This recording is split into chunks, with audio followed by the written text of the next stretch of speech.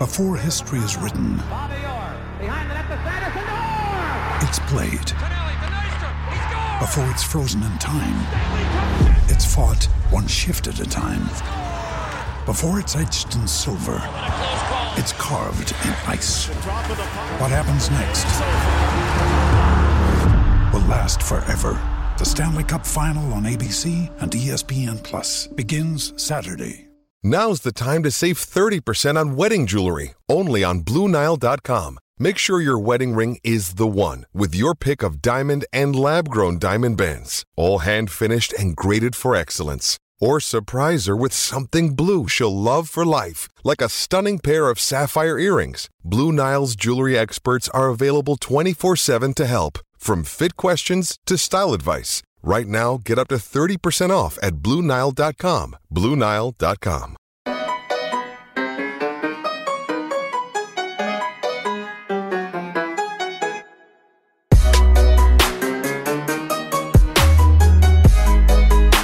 And welcome into Poke the Bear episode 95. No more players. We're doing this until 100. No more players. I am Evan Marinovsky. That is Connor Ryan. Connor, what is up?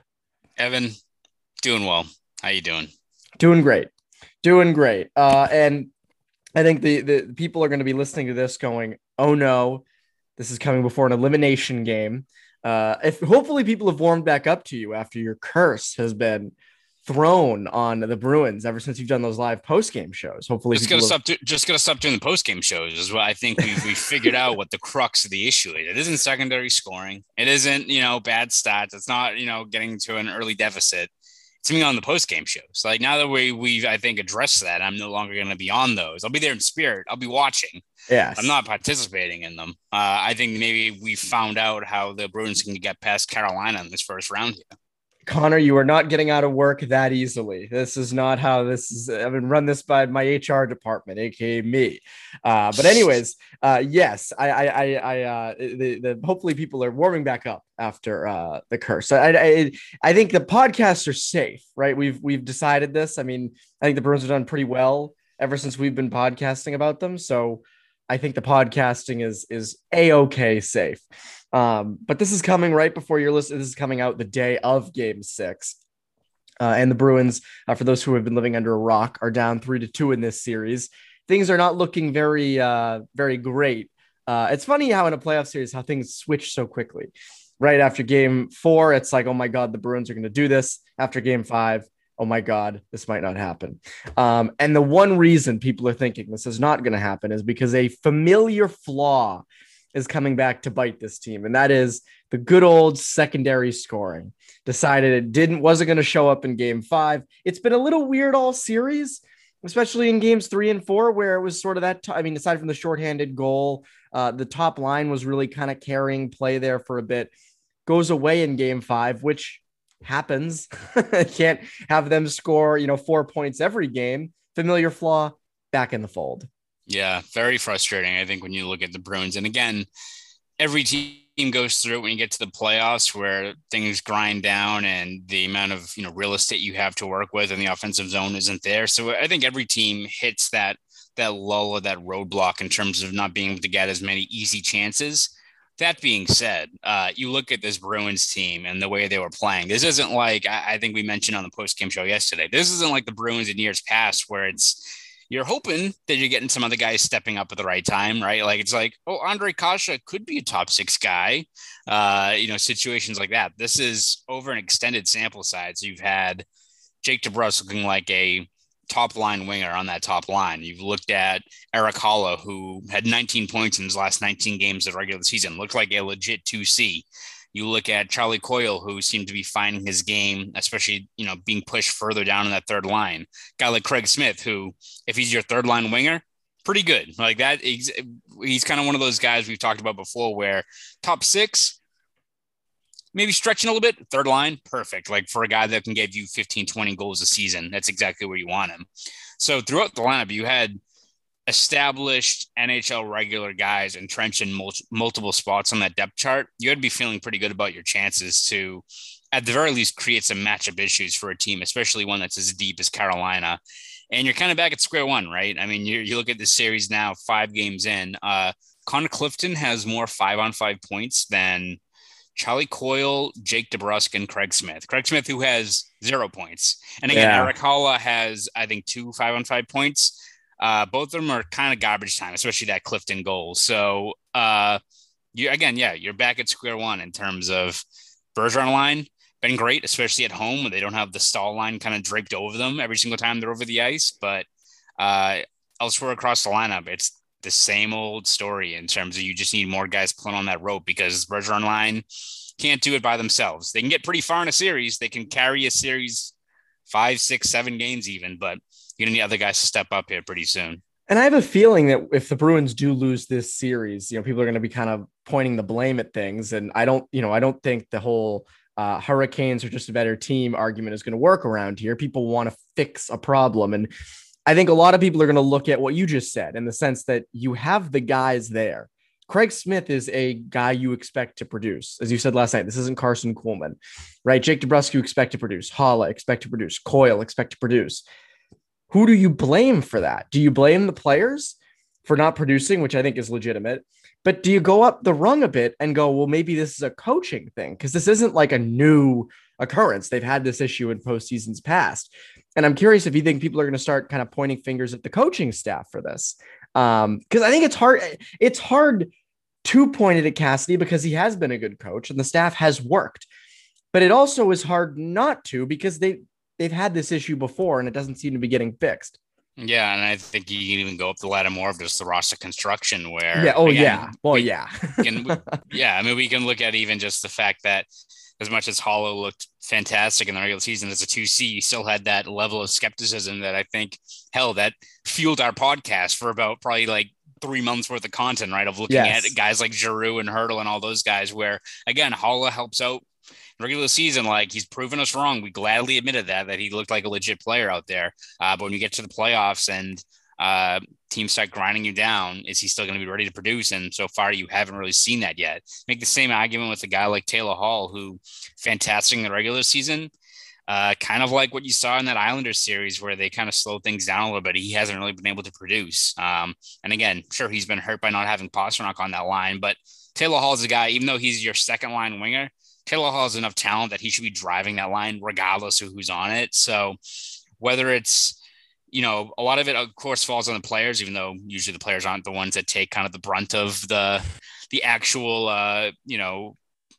consequences after a playoff exit. But whether it's the coaches in terms of finding those right fits and committing to a spot where I'd imagine what you're going to see is probably the same old Bergeron line reunited in game 6. And if they get that far to a game 7, maybe then you have to just balance it out again. It's going to be a chess match regardless for Cassidy and his staff, but it's kind of a failing all up and down the ladder, right? In terms of where they are in this position. Again, give Carolina credit. A very good team, but if the Bruins come up short in this series where they look so dominant at home and they had some key matchups, it kind of feels more like the Islanders series last year, where it's one where you kick yourself because you really should have gotten past this team, as opposed to, let's say, Tampa Bay in the 2020 bubble, where it's like, all right, that team was a wagon. There's sometimes where you can just disappointing, but you can kind of shrug your shoulders and acknowledge kind of what you went up against. But fall to this Carolina team, there's going to be plenty of instances where you look back and be like, the Bruins were right in this series throughout it, just couldn't land those punches. I mean, I do think the Hurricanes are better, but they had a backup goalie in net. Yes. Like I that's where I kind of keep, if they had Freddie Anderson in and they had all guns ablazing, I'd say, okay, you know what? They were the better team. They've been knocking on the door for a while. And that's what I said at the beginning of the series. I thought Anderson would come back sooner. He's not there. It's Antti Raanta. Like, you have to find a way to score more than 3 goals on this guy on the road. And again, I am curious what's going to end up happening.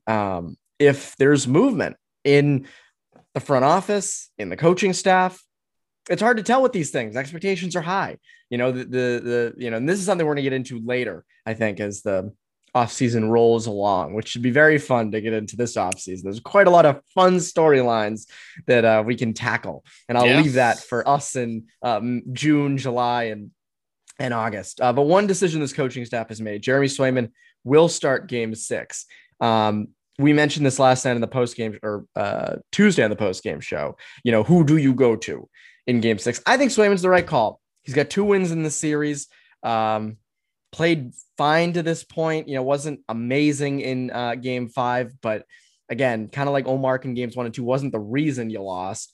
Do you think that it's the right move? Yeah, I think so. I still think you stick with a guy that, as you said, won you 2 games against this Carolina team at home. You could kind of make the argument that this past game for Swayman was very similar to a few of those Olmark stats down in Raleigh, where usually it's kind of the timely save that does him in, but other times during that game, he battled and kind of kept them in it. If the Bruins offense managed to show up at all, who knows how that game would have changed. Like you look even that second period early on where you're trailing 2-0 to Carolina, but Swayman made 3 or 4 grade A stops there that all of a sudden you get a puck rolling past a guy like Ranta, you convert on one of those early power plays, you're right back in the game and he's battling, competing out there. So again, was it his best? Definitely not. I mean, especially I think you look at that Slavin goal, kind of kills your momentum early on because the Bruins once again had a pretty solid first 5 minutes down in Carolina.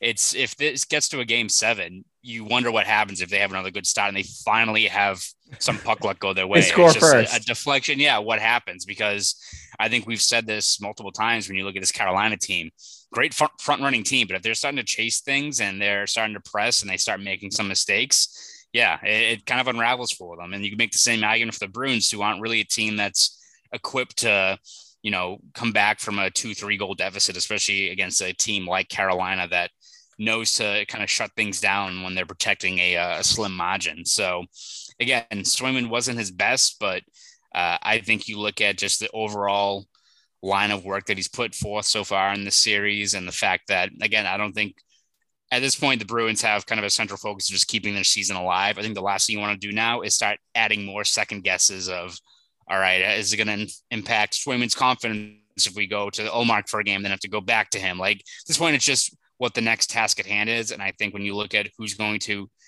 be the guy that gets you past this first hurdle of winning a game in game 6 at home, I think Swayman's probably the guy to do it. Is the guy. I 100% agree. I think you can't be switching around guys at this time of the year. We'll get to another lineup switch that could potentially come in game 6. Safe bet, though, that Swayman plays well enough at least to give the Bruins a chance to win in game 6. Might not steal you the game. He could, but might not steal you. But safe bet wise, he will be in there making some solid stops. When we're talking about really safe bets, we're talking about our good friends over at Bet Online. Right you are, Evan. Listen up, guys. Our partners at BetOnline continue to be the number one source for all your bet needs and sports info. You can find all the latest sports developments, including updated odds in the playoffs, fights, and even next season's NFL futures. BetOnline is your continued source for all your sports wagering needs, including live betting and your favorite Vegas casino and poker games. It's super easy to get started, so head to the website today or use your mobile device to join and use our promo code CLNS50 to receive your 50% welcome bonus on your first deposit.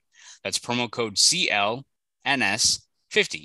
Bet online where the game stats. Where the game stats. Okay, so Hampus Lindholm has been out for games 3, 4, and 5. There was some talks he might come back for game 5. He did not ascend from the rafters like Charlie McAvoy did for game 5, where he, rolled up. I love how he rolled up in the car and he was probably thinking like, man, I hope nobody sees me. And the Nesson videographer is like right there. Steve was ready. Yeah, Steve was right there, just ready for it. But Lindholm did not return. He has been skating at practice in a normal jersey. Contact, right? He's had contact in practice. Yeah, full clearance. So he looks like he's about to come back. If he does play game 6, though, there does leave a pretty big decision. Who comes out for one Hampus Lindholm? And you have to think, well, it's either Mike Riley or Matt Grzelcyk. Unless it's someone else, who do you think should come out? I think right now it's probably going to have to be Grzelcyk, right? Agreed.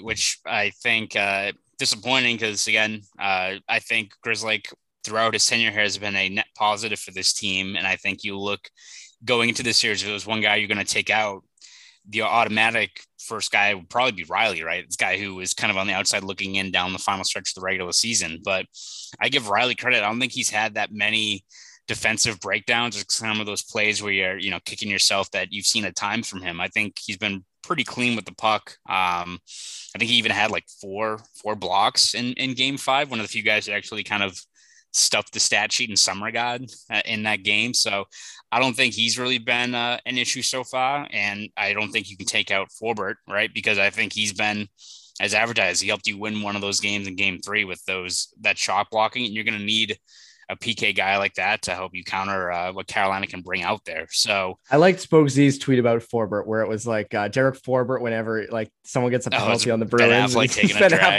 a drag. Well done, Spoke Z. Nice work. But yeah, I think you look at, I want to say that the 5-on-5 numbers are like, I think the Bruins have been outscoring Carolina 2-1 with Riley in the lineup, again, in limited time, but what have you. And I think with Grzelcyk, it's Carolina's outscored them 6-2. I mean, that's not good. Not Ben himself. I think Grzelcyk and Kahlo together have been outscored 4-0. So I think if you just want to look at that as just the defining statement as to why he's out, that's probably it. But yeah, he just hasn't found his game at all. And a lot's been made about his struggles in the playoffs in the past in terms of teams that are forechecking heavily and him coughing up the puck. I mean, that hit on that Svechnikov dealt him leads to that offensive zone possession where it leads to Slavin's first goal there, which is a tough hit. 2 stick infractions for him. He's just struggling to find his game right now. And again, doesn't mean he's not cracking the lineup again, right? Like you get to another series and you reset things, and who knows, he makes another return back to the lineup, and maybe against a team that doesn't forecheck as heavily, you get him back rolling. But for right now in this series, when you look at how guys like Forbort and Riley are playing, and just what Grzelcyk's giving you, I think the choice is pretty easy at this point, right? Like, yeah, I think it's down to Grzelcyk and Riley, and maybe just Grzelcyk has more rope. But in terms of the results on the ice, Grzelcyk just hasn't had it this whole series against Carolina. Yeah, I wouldn't be surprised if there was an injury popping up with Grzelcyk, that he's maybe playing through something. Because again, he just does not look himself. The zone exits are not what they are during the regular season. Again, teams are forechecking harder, but that shouldn't make that big of a difference. I agree with you. I think it's Grzelcyk, and that's tough. Again, like Grzelcyk is a guy who you like to have as an offensive dynamo next to McAvoy when you need a goal, and like he adds a lot, but you just haven't seen it in 5 games. So like you go with what you got. You know, it's not just going with the hot hand in net. You've got to go with the hot hand in parts of the lineup. And I think sticking with Riley is probably the right move. I guess it would be Lindholm, McAvoy, Riley, Carlo, Forbort, Clifton. That would be your 6. Yeah. Which again, like it's so funny because this series up on offense, it's been the secondary scoring that hasn't really worked when you need it. But on the back end, we were all so worried about, Forbort and Clifton and even Riley. And those guys have been fine. It's your guys higher in the lineup on D, aside from McAvoy, that have caused some concern. So it leads me to this. Are you worried about game 6, or are you just kind of dreading game 7? I think it's probably more dreading game 7. I like, again, we'll record this and then like the Bruins will lose game 6 at home and we're just going to get buried on the comments, which like I accept. Bring them on if that happens. Like who gives a shit at this point? Bring it on. If the season's over, it's over, whatever. But yeah, I think the bigger issue is, I mean, you've seen how the Bruins have been able to control play, get the matchups they want on home ice. Bergeron's going to get his chances, especially away from the stall line. Power play has been good at home. You have to imagine there's a little bit of home cooking that helps there with being on home ice as well.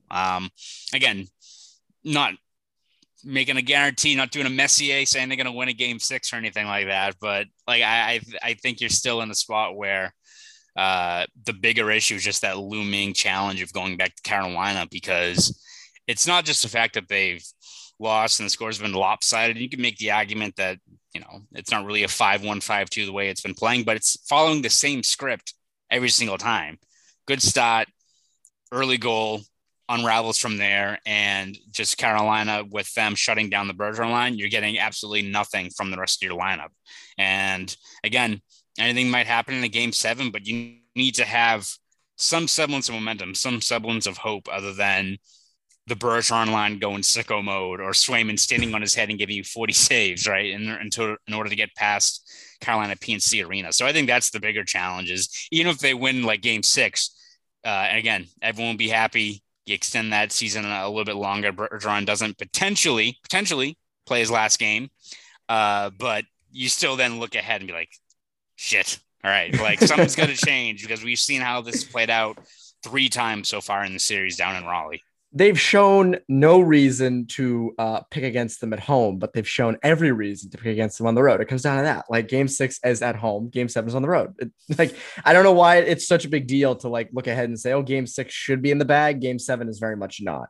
And I think that's the case in this situation. Because again, they don't look good at all in Carolina. They look much better at home, and you don't have home. You don't have that for game 7. That's a tough thing. And again, as you said, like to win a game 7, I think you're going to need Swayman's best performance like ever, or Ullmark, whoever starts game 7. If they somehow win game 6, like 6-5, they go like, oh, we're going to go back to Ullmark, and Ullmark has to make like every save. That's really what it comes down to. Or you got to score the first goal.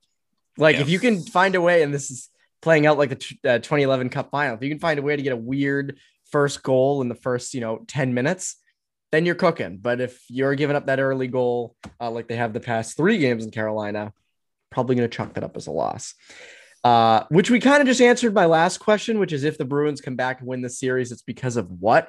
We keep saying the scoring, maybe the goaltending. Is there anything else if the Bruins win this series that could kind of be chalked up to? Yeah, I think it's just one kind of group or personnel. It kind of goes off that secondary scoring, but I think you need a legit game from that second line. And again, it's kind of been cycled, whether it's Smith or DeBrusk or even Pastrnak, which I wouldn't be surprised if they go back to him for game 7 if it gets to that point. But you need a good cycle ozone shift from Haula. You need a rush chance where it's a typical, Taylor Hall charging through the neutral zone with a head of steam and sniping one top corner or something. You just need something like that from that line desperately just to alleviate some of that pressure. And if you get that, especially early on in a game, to kind of shift that momentum and with some of that quick strike potential that you've seen from them at times, just need something. Like Taylor Hall has mentioned a lot about the fact that they, don't have as many rush chances in the playoffs. They got to simplify things, but the opportunity's there. Like,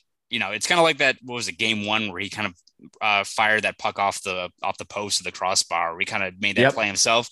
You need one of those takeover shifts, if not many, from Hall and that second line in this game, in these last 2 games. So that's one group that I think you need to have. Maybe not take over is too strong of a word. You just need them to start pulling on the rope a lot more, because again, can't be the Bergeron line by himself. Maybe in game 6 it can be. Maybe you'll have another game where they combine for 7 points and they have 2 power play goals, but you can't expect to do that down in Carolina. No, you can't. I completely agree with you on all fronts with the secondary scoring. I'll pick something different. I kind of just mentioned this, but you need the goaltending to steal you a game. They have not stolen a game yet in this series, which again, fine, but you're down 3-2. You need, if it's Swayman in there, you need Swayman to just steal you a game, or to at least hold down the fort strong enough to not give up the first goal, which is tough because again, you have these giveaways in front of him. You have missed coverages. I mean, even on that first goal, you mentioned the Grizzly failed to clear, but also like Slavin just had a route to the net. They completely bungled the coverage at the top of the zone. So like, I think, again, you just need him to steal you a game. Kind of like Tuukka Rask in that first period in game 3 or it was game 3. It was game 3. Yeah. In game 3, 20 shots on goal, 20 shots on goal in 2019. You need that kind of performance. And that's what's going to take to win. And again, guess what, Connor? Neither of those things are easy to do. Those things are going to take some real grit. It's about drive and power, as Dwayne The Rock Johnson says. I was going to say, you were to break into the rock rap, but that's what it's going to take. It's a rock-like performance, so to speak. Connor, the rest of this series throughout the playoffs, the offseason, what can people look forward to from you over at Boston Sports Journal?